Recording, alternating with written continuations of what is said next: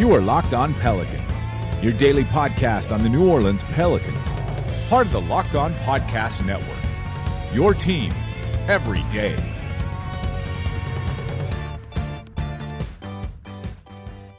Welcome to another edition of Locked On Pelicans, the daily podcast covering your favorite team, the New Orleans Pelicans, and NBA as a whole, part of the Locked On Podcast Network, your team every day, available on iTunes, Apple Podcasts, Google Podcasts, Stitcher, Spotify, wherever you get your podcasts from. I'm your host, Pelicans Insider Credential, member of the media and editor over at LockedOnPelicans.com, Jake Madison, at NOLA Jake on Twitter. Here with you all on this Thursday, continuing to march towards Media Day and training camp. I got very excited yesterday talking about the Pelicans' new slogan, "Won't Bow Down." Really dove into what that means for the team and the city and the ties between that. It was a lot of fun, kind of insightful. Give it a listen if you haven't already.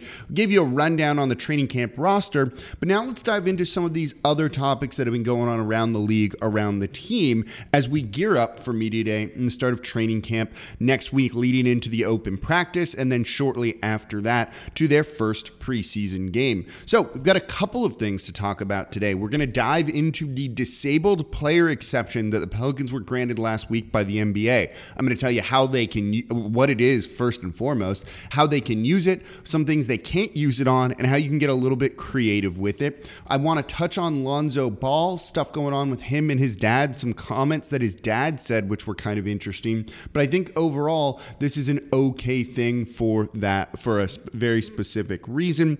Then we're going to jump into the tampering fix that the NBA supposedly has put out there. Even though they fined a team for tampering the other day, I don't think that was really what they were going for. But this does somewhat pertain to the Pelicans and the NBA as a whole, and we'll touch on that as well. So a lot to cover in today's edition of Locked On Pelicans.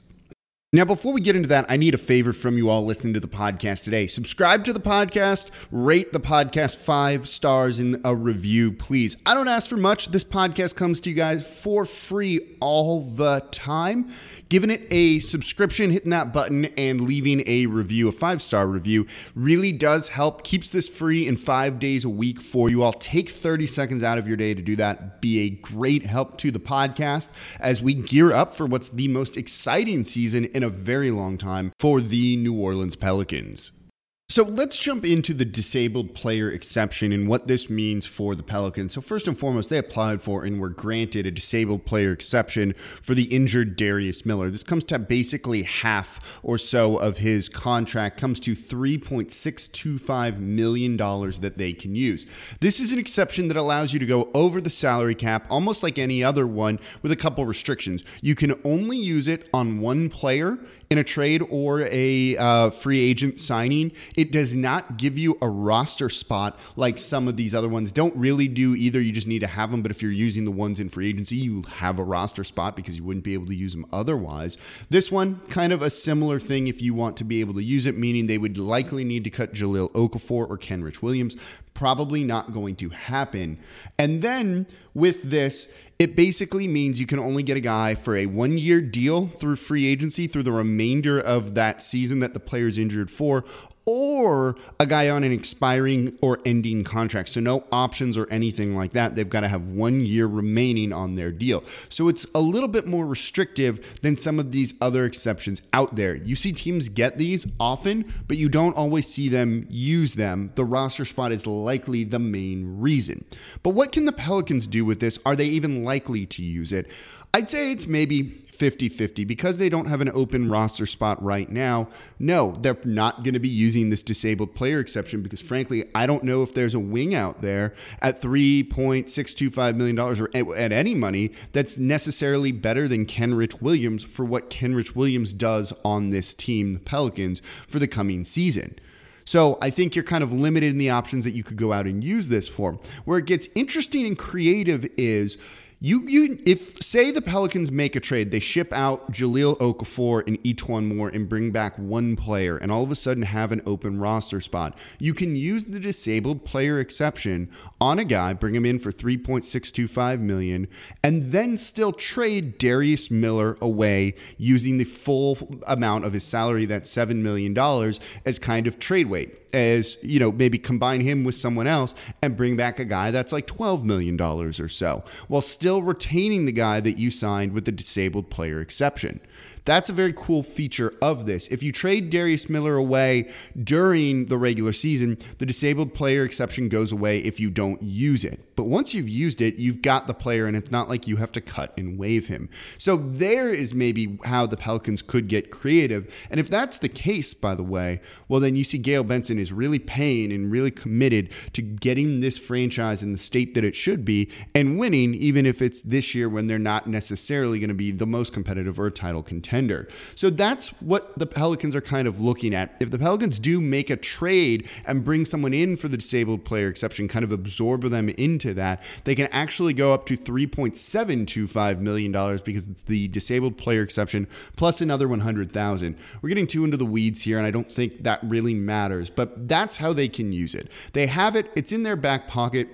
It'll likely expire sometime around mid-March. I forget the exact day, and it might not be set yet, but that's where you're looking for. If they do trade for a guy and then or if they do trade for a guy with the disabled player exception, they can still trade that guy away later too. If he's being packaged with multiple players, so say they trade for someone at $3.625 million, player X, and then decide to move him and another player on the team, say each one more, so all of a sudden you're looking at $12 million here that you'd be able to trade out for. You've got to wait 2 months from when you acquire that player. So if the Pelicans are going to do this and they're going to kind of move the guy that they bring in with that disabled player exception, same thing for trade and a guy they sign, it's that 2-month period, they're likely going to need to do so around the middle of December, since I don't have the dates in front of me, but the trade deadline was early last year. It's going to be early again this year to try and get some of those deals done and not have everyone tampering, which we'll touch on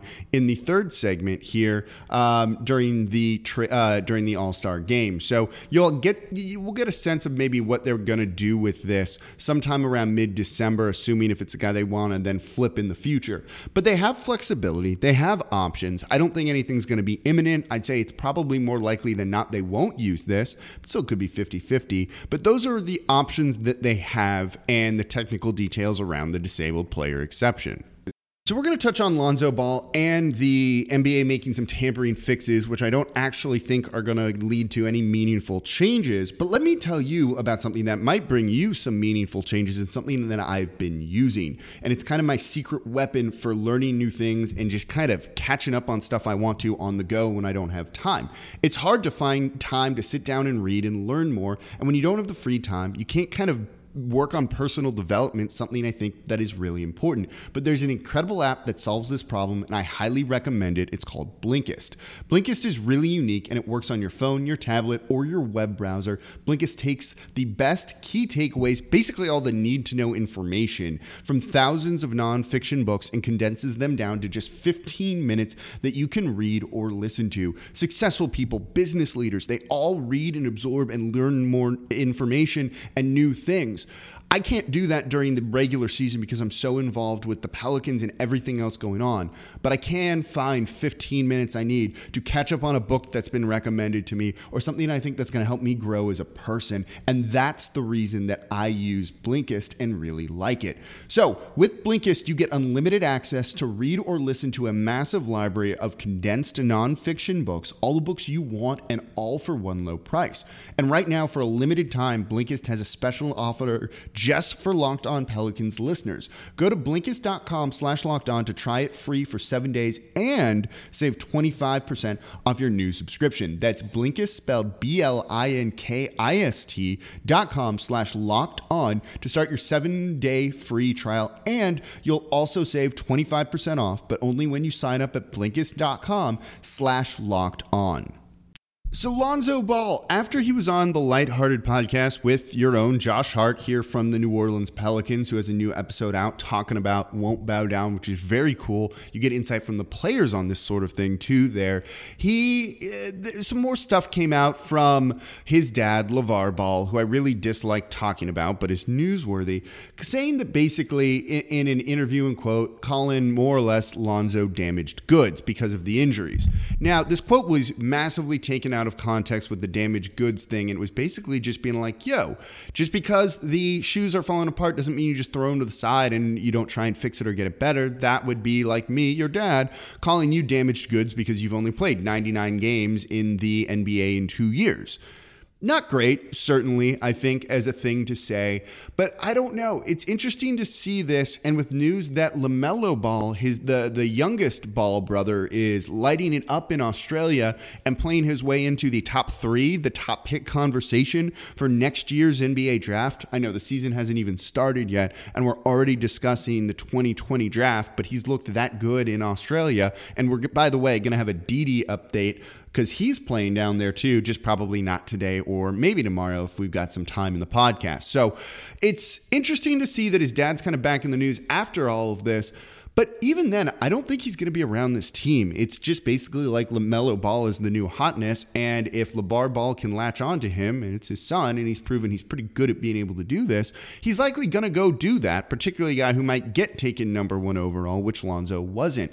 And this kind of lets Lonzo get out from the shadow of his father and more or less be his own man, which I think you're really starting to see him be and act like than maybe we have in the past. And I wasn't following him that closely in the NBA, but I've talked to a lot of people, I've caught up on a lot of this too, and it seems like with making the change to switch shoes, to no longer do the big baller brand thing, to have that tattoo covered up, that he's kind of grown. And, you know, he is a father. Maybe that has something to do with it too, that he realized he needs to kind of be in more charge of his life. But overall, I think this is good, and it's pretty good sign of maturity, I think, in Lonzo Ball to be taking these steps. That one, though his dad's saying these things about him being damaged goods, again, taken out of context, not a big deal, but I like the guy who's likely to be the starting point guard for the Pelicans to be taking charge of his own life, really stepping into that, and I think that's the maturity you want to see from these young guys that are on the Pelicans roster.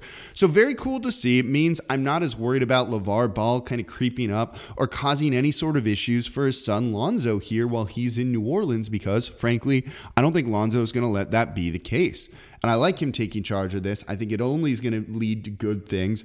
Now, let's just hope his shot form changes a little bit. We saw him in the offseason. I talked about it in all of these videos, making threes. And we know he can make threes with that shot of his. He did it at UCLA at a really high clip. I think him pulling the hand over his face, kind of this cross arm thing, is not great, because you really do lose sight of the basket when he does it. But at the end of the day, I don't care about your shot form as long as the ball goes in. Then it's a good shot to me, and it's good form if you're making a lot.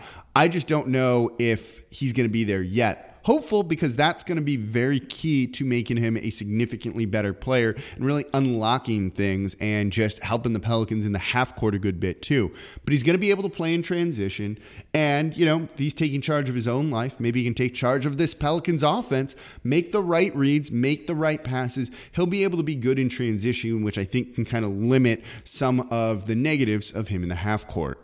So we're going to talk about tampering and why I don't think the rule changes the NBA put in place are going to really make much of a difference, but we'll touch on that in a second. But before we get to that, again, subscribe to Locked On Pelicans, leave a 5-star review, but I've got another request. If you feel like doing it, you guys have already done the first thing, subscribing, leaving the review. The next step, this completes the trifecta. Tell a friend who doesn't listen to the podcast. You're excited about the team this year. I'm excited about the team this year. You want to talk about the team this year. You want to talk to your friends about the team this year. Well, you don't want your friend to kind of be that dumb one who doesn't really know what they're talking about, that isn't enjoyable to discuss basketball with. So make sure they're listening to Locked On Pelicans so they're not that person, because I have one or two of those myself, and it's like, come on, you guys. So tell a friend about the podcast. Let them know where it is, why they should be listening. Let's spread the word. It's going to be a lot of fun this year, so let's get people excited for it. Let's get people turned out to the Smoothie King Center. Tell a friend about the Locked On Pelicans podcast. So the NBA rolled out new rules, I guess is maybe the way to put it, regarding tampering and new enforcement policies. That's the word I'm looking for with it. New ways to enforce tampering, upping the fine to $5 to $10 million potentially, to taking away draft picks from teams that are caught tampering. And all of this is to basically stop teams and agents from getting deals done before the start of free agency. We've seen this. It happens. The second the clock turns over and they moved it to 6 p.m. this past year, I had a party at my house for it, and we barbecued just to watch all the deals roll in the second the clock hit 6 o'clock because we knew they would start to be announced. And they did. And guess who was in that number with like the third or fourth deal done? The Pelicans and JJ Redick. I don't know if they negotiated a 2-year, $26 million deal in about a minute and a half. Maybe there was tampering, maybe not. I don't know. I wasn't there. But you guys get what I mean. When we see these deals and they're agreed upon and everything, it's kind of surprising. Now, I don't think it's things that can't get done that quickly. Teams likely know what a player is worth on the open market. And I don't necessarily know how much negotiation goes into these salaries. They probably go, this is what we're going to give your guy. This is what he's getting on the open market. Do you want it or not? I think sometimes. And sometimes a deal will just get done really quickly. The players likely know exactly kind of what their worth is and their value around the league in terms of salary. So sometimes these things don't actually need to be complicated. But when all of these come in, yeah, that's a little bit surprising and a little bit suspect. And that part's kind of harmless. But it's when stuff really starts to get talked about during the regular season, during other times, that I think has kind of become an issue where you're starting to see some things feel a little bit preordained and there's not a whole lot that anyone else can do about it. Maybe that's not fair to teams that aren't doing this. Likely most teams are doing this. Likely every team's doing this. But the NBA at least wants to appear that everything's kind of on the same competitive playing field. I think that's right. So what they might do now is take some phones away and investigate what messages are being sent back and forth, what calls are being made back and forth. They might take away servers to see if there's emails or anything like that and kind of go digging around for all of that. And all of that isn't going to matter. There's only been one team that I can think of off the top of my head since I've been covering this that has been caught for tampering with like a signed deal and a paper trail. I want to say it was the Timberwolves, was with Josh Smith. I think it might have been with Josh Smith, that they very clearly tampered there and tried to sign him to some other stuff too and circumvent the salary cap, I think is the phrase. And so they took away a first round pick. I think that's what it was, but I'm almost certain it was the Timberwolves. You don't have anyone else really leaving paper trails. You know, when you're making crimes and doing crimes, you don't want to like leave a breadcrumb for people to follow you. And for the most part, even the dumb ones, even the bad ones, I should say, NBA GMs are pretty smart. So we're entering the burner era of the NBA, which we might have already been in before, that, yeah, someone else will just have another cell phone and use that to contact an agent's burner phone. And the NBA is not going to know to confiscate that or know that anything went on. Or maybe you just have these talks in person and there's no paper trail or anything like that. I don't know exactly how it's going to get done, but I don't think that this is going to really stop things. And execs have been speaking anonymously, being like, yeah, maybe for a little bit I won't do it, and then I'll kind of see what's going on and find out others are doing it, so then I'll go back to doing it and just really not try and get caught. Which makes a ton of sense. This seems like it wouldn't be that hard to kind of avoid what the NBA could do. The thing is, we don't know what their reach is going to be. Their plans are to audit 5 teams randomly every year, so you can expect the Lakers to probably be in there every single year because we know they love to tamper. But they don't know what the reach of the investigation or anything like that is going to be, and the NBA is specifically not telling them that because if you know what they're going to audit and what they're going to look at, well, then you just kind of don't use those official means or those ways to go about doing it. I just don't know how this stuff is really going to be that enforceable on everything, particularly because maybe you call an agent and go, we were talking about his player and there was a concern. And so the agent called me, but actually they were talking about other things. I don't think this is like the White House where they record all of the presidential communications. So this is really interesting to me on how they're going to do it. And I just don't think it's going to work. And then, of course, the other day, they come out and find the Milwaukee frickin' Bucks $50,000, their GM John Horst, for talking about at a public thing saying, yeah, we're going to give Giannis the Supermax. Like the day after the rules go in place, they find a team for tampering with their own player. Everyone in the world knows they're going to give Giannis the Supermax. So there is a rule. You do need to fine him for that because they broke it. And he said that at the event. Their GM was like, I can't really talk about it. And then it was like, yeah, but you know what? Here you go. And then he got fined $50,000 for it. You got to do that stuff like 2 weeks later because the comedic timing on it, literally the day after, like we put in new tampering rules and then you fine him. doesn't really work. But I don't think this is actually going to stop some of the major things that go on in the NBA, unfortunately. Maybe I'm being cynical. Maybe it's because I cover a small market team here.